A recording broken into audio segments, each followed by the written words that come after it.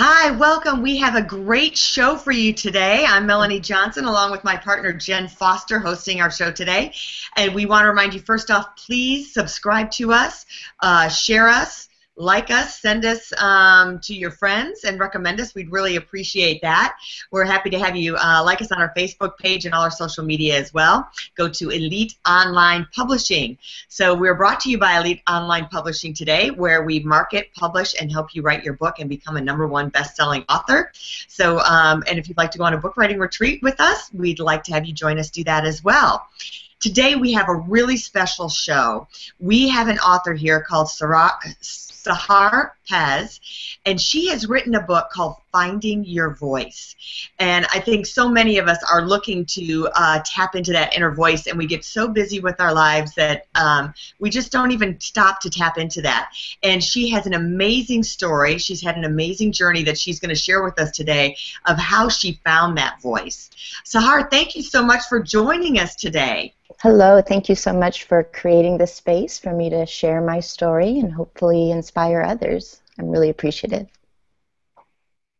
Great, welcome. Thank you. So tell us a little bit about, I want to get people familiar just with your background and kind of your story. When I met you, we met at a book writing event, and you had shared part of your story kind of coming up from when you were young and taking you through this little bit of a journey. Kind of take us with you on that journey. Sure. Well, the body of my work is so aligned with the personal healing that I've done. I think they've really gone hand in hand, and it began in 1978 when I was born into a time where I didn't have a choice to even have a voice, and that was in the Islamic Revolution of Iran. So it wasn't just me and as well as the women in my life, but it was also the men. So as a community, as a whole, we really had our choices, our voices, even our wardrobe controlled by fear. So it was a very interesting time, and because of the nature of what was going on beyond my body, I had to really turn in. And even at a young age, I thought, surely everybody across the world thinks to themselves their inner voice in my native tongue, which was Farsi. So I remember at a young age even understanding and being aware of this inner voice. And I stayed pretty withdrawn even when we moved to the States in 1986. We moved to Denver, Colorado. And I would say that transition was one that really solidified a perfectionist in my inner voice. What I felt when I moved to the States wasn't really a welcome. There wasn't this exhilaration for freedom. Rather, there was a ton of judgment. So I faced prejudice as well as the abandonment of my father, and then out of survival's sake, the emotional abandonment of my mom.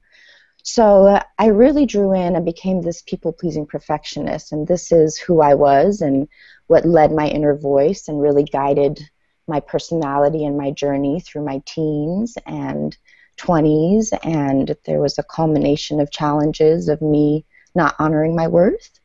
And at the same time, that people-pleasing drive took me to have all that I ever wanted by the time I was 25, which for me was living in Manhattan and having a successful career, which was banking. And that wasn't my terms of success, but it was definitely society and family's terms.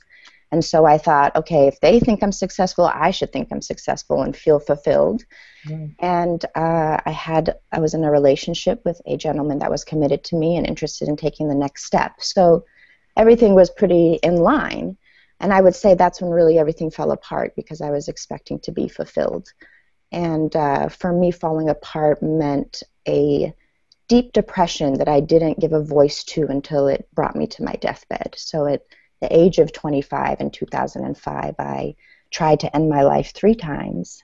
And through that process, I was really reborn and understood what I was here for, not in that moment or not in the 6 months of healing, but in the decade after. Nearly 10 years. I would say for sure 9 years after I really committed to curiosity and permission. And this is where I freelanced in New York when I went back to school and finished with a fashion marketing degree. when I graduated in an economic meltdown and gave myself a chance to start a nonprofit and use my need to be in service, and again experienced another burnout at the age of 33. So these were all things in that decade that really brought me to where I am today, where I can speak to you, you know, emerged into my voice, having found it, sharing it as an author, as a speaker, as someone who does a lot of bullying and suicide prevention, asking people to use their voice to start a conversation about topics that are really killing us. So it's been a wonderful journey. It's been a challenging journey. It's a journey I am still on. And I sit here imperfect and just aware of all the voices that try to remind me of those things. And I honor them, but don't let her become my dictator. And I would say that is the whole reason why I'm here, is to let people know that all the voices within you can be your greatest ally. That's interesting because, I wanted to ask you, how do you find your voice? What advice would you give someone to find their voice? But you threw this out about don't always listen to her or don't be dictated by her. So I was under the impression that, wow, when you hear that voice, it's really trying to lead you where you're supposed to be, but you're really saying not necessarily true. Well, we are capable as humans to have up to 70,000 thoughts a day. So there's this constant conversation going on consciously and subconsciously. Mm-hmm. So for me, and what I mean by find your voice is really understanding the thoughts that you cope with. So this is how you see yourself in the world, right? Mm-hmm. And there have been thoughts, for example, for me, I am in survival mode. One, because war that I grew up in, coming to the States and having to find that adjustment and losing my mom. She had to work all the time and feeling like I'm at the back of the line. So a lot of the time my inner voice is telling me, hurry up, get it out there. And I make more emotionally charged decisions. So I'm in a rush, which a lot of us in our world or in that rat race do that. So I have to be constantly aware of that personal inner voice, that personal way of coping that really drives me. And for me to be able to lean back and observe and recognize that it's there, and also bring my voice of wisdom of what I've learned of making those survival mode decisions. And my wisdom says, you don't have to make that decision today. It's not black and white. It's not life or death. So a lot of it, I help people connect that thoughts and their emotions, how they play with each other. And some of them you hear and some of them you don't. And it's a process. That's why I say it was almost a decade worth. And it was really a process of elimination, of giving myself permission to try things and understanding how I reacted, understanding how I held myself back, and then saying, you know what, maybe this isn't for me. Maybe this is my strength, but not as a part of my career. This could be a passion or a hobby. So it's a lot of unweaving. And there's a lot of layers in there. It can be complicated, but it can also be quite simple if you give yourself a chance. Not just one voice. You have the voice of wisdom, the voice of survival, the voice of rationale, the voice of emotion or love that's telling you one thing when maybe a relationship isn't right for you, which you had that circumstance as well. What are some of your ways that you tap into those voices? What kind of practices do you have to hear those voices? Well, first and foremost, when I feel a shift in my emotion, and even for the good or the bad, I want to go back and I tend to ask myself, what was I just thinking? Because to really sit with all your voices, you get caught up and interact in this conversation, and sometimes, a lot of times, it's not good for you. So for me, in the beginning, when it was too overwhelming, the simplest way is when I felt a shift in my emotions in either direction. I said, okay, what were the thoughts, the streams of consciousness that led me here? Was it an experience? If it was an experience that I just had, what were the conversations within me and out of me that created this experience? So really understanding the verbal transactions, the word exchange within me and externally that set me up for this. So it's a lot of analyzing in some ways, but the biggest, and I would say the simplest way, is when you feel a shift in your emotions, say, hey, what was I just thinking? What led me here? So you've got to be conscious of those shifts, because sometimes you can go back and forth and back and forth. Mm-hmm. with all of that. And we are stuck, we live life above the shoulder. So when you feel that shift, if you can allow yourself just, your exhale has a beautiful power of letting you be heavy and kind of sit in it, because a lot of times we want to process through it. And if you could just sit in it, because people may not understand awareness if this is something that's new to you, it's just being like a voyeur or an observer of where you are. How does this feel in my body? Am I tight? Is this uncomfortable? Is my intuition saying no? Do I feel relaxed, weightless?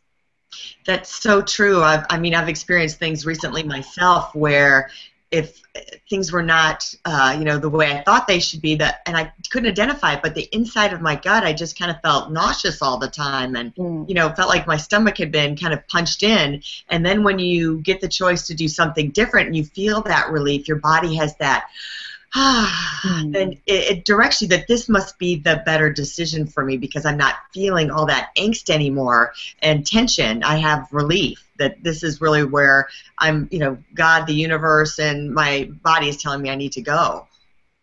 Absolutely. And sometimes we mistranslate as, oh my God, I'm nervous, or I'm doubting myself. And it's like, this is where you need to trust yourself and say, this doesn't feel right.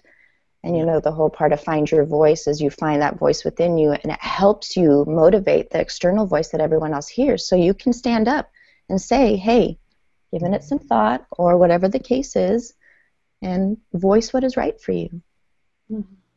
I love how you said that sometimes you just have to stop and say, how did I get here? What were the thoughts or the words that I was telling myself, or, what you were listening to?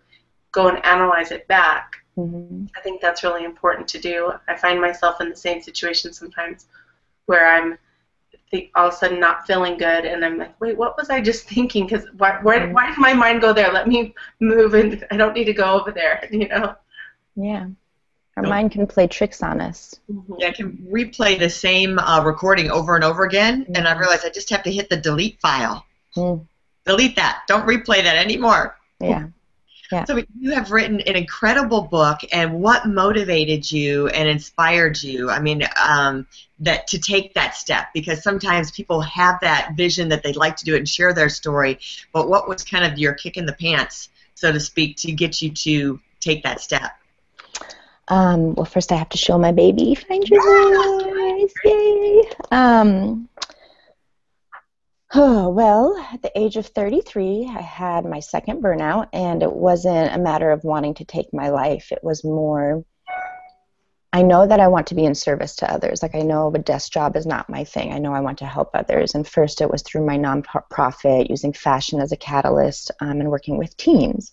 And during that time, one, I burnt myself out because my voice within me was so longing to have mentorship, so longing to see a breathing, living, thriving woman. I didn't really have examples close enough. Yeah, those on TV and I could read about, but I needed something at my fingertips to make it more tangible. And because I didn't have that, I became that and eventually drained myself. So at the age of 33, I had to decide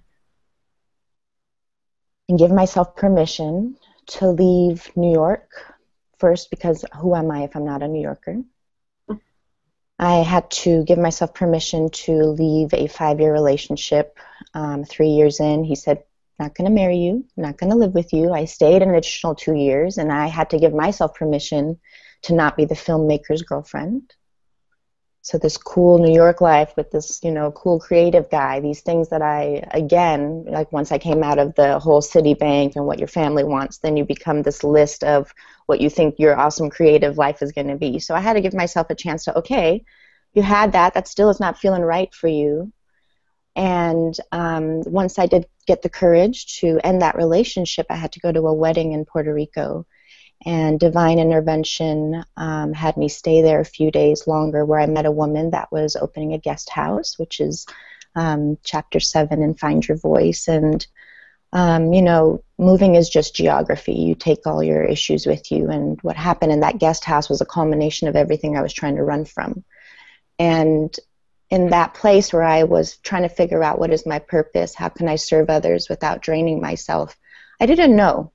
I still had those other voices of what my family expected of me, and now although they were happy that I've healed, I didn't go back into a traditional banking corporate type of thing. So they saw me as a failure, and I was holding on to that. And at the same time, I had a suitcase full of journals. And they say a writer can't help but write. So in that process of repivoting my life and trying to figure out who I am, I began to write. And these things just flowed out of me. So it was almost like I had no choice. And then, of course, the people I was meeting in Puerto Rico were also writers. So it was a point of like just the universe slapping me, like, this is it. So, you know, I'm a realist, a realistic idealist, I try to say, and understood that, okay, being a writer and what am I going to do financially and those types of things. So there were some battles that I had to still get it through within myself. But when I finally let go of the voice within me that had been my protector for so long, and you know, it was my inner bully, and she protected me before, but when I let her go and finally asked for help from my mom, which was a big wound for me, she supported me through this journey, and that's really how I was able to sit and write this book. And I will say the cycle that I have been trying to break for as long as I can remember has been the one that's been put on me from my mom. So I always wanted to empower her, and I wanted her to find her voice. And the moment that I stopped that, I let go of that frustration and anger towards that and accepted her for who she is, and instead became vulnerable and asked for her support, is when this really formed into what it is. So I had to throw away the first draft. It was 108 pages, and I was told that it was Cliff Notes, and it only included 3 stories, which was my time when I was 25 and tried to end my life. And it was in the 3 separate hospitals I was in with flashbacks to earlier in my life.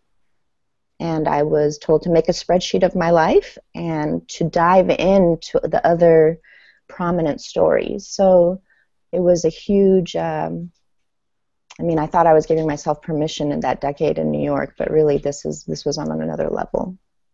You have to become very vulnerable when you do that and allow yourself that vulnerability. It's not the easiest thing to do, to put yourself out there that way. I congratulate you for that.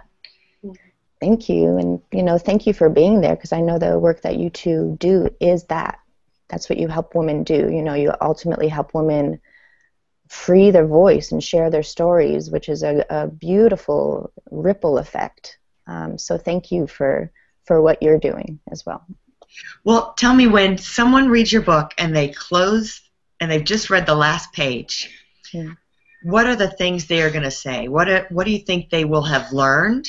And what actions do you think they'll take? I think, you know, it's a process. I say it's a process from the introduction, and that sometimes you may have to put the book down and walk away and come back, because through it, I go through all the different voices within us. Not all, but as many as I can. So when she closes that book, I feel like she's going to understand and have a manual to her process. She understands how she copes with the world, how she sees herself in the world, and how she uses her voice to build the life that she craves.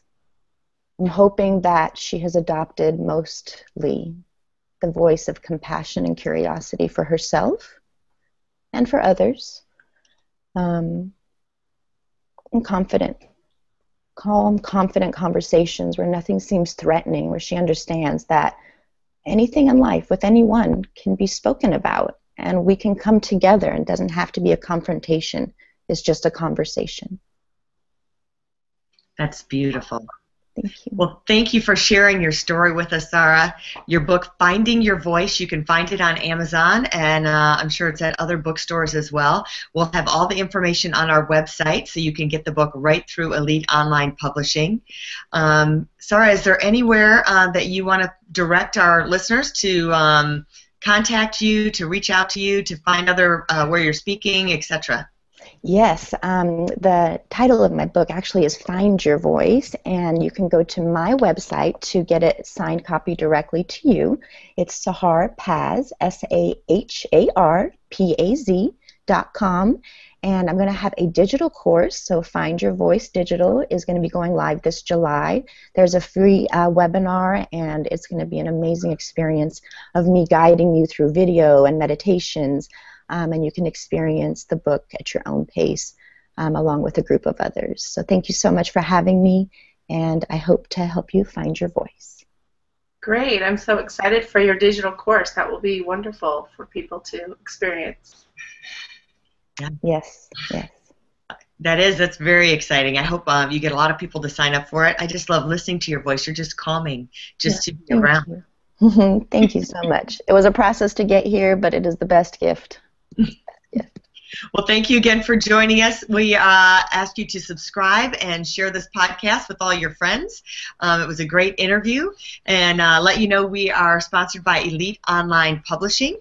You can meet us and see us at eliteonlinepublishing.com. We have all your book publishing needs that you can find right there. And we also have a masterclass that we offer, and you can find that at our website to sign up to learn how to write and publish your book. Thanks again for joining us, and we'll see you next time. Bye. Bye-bye.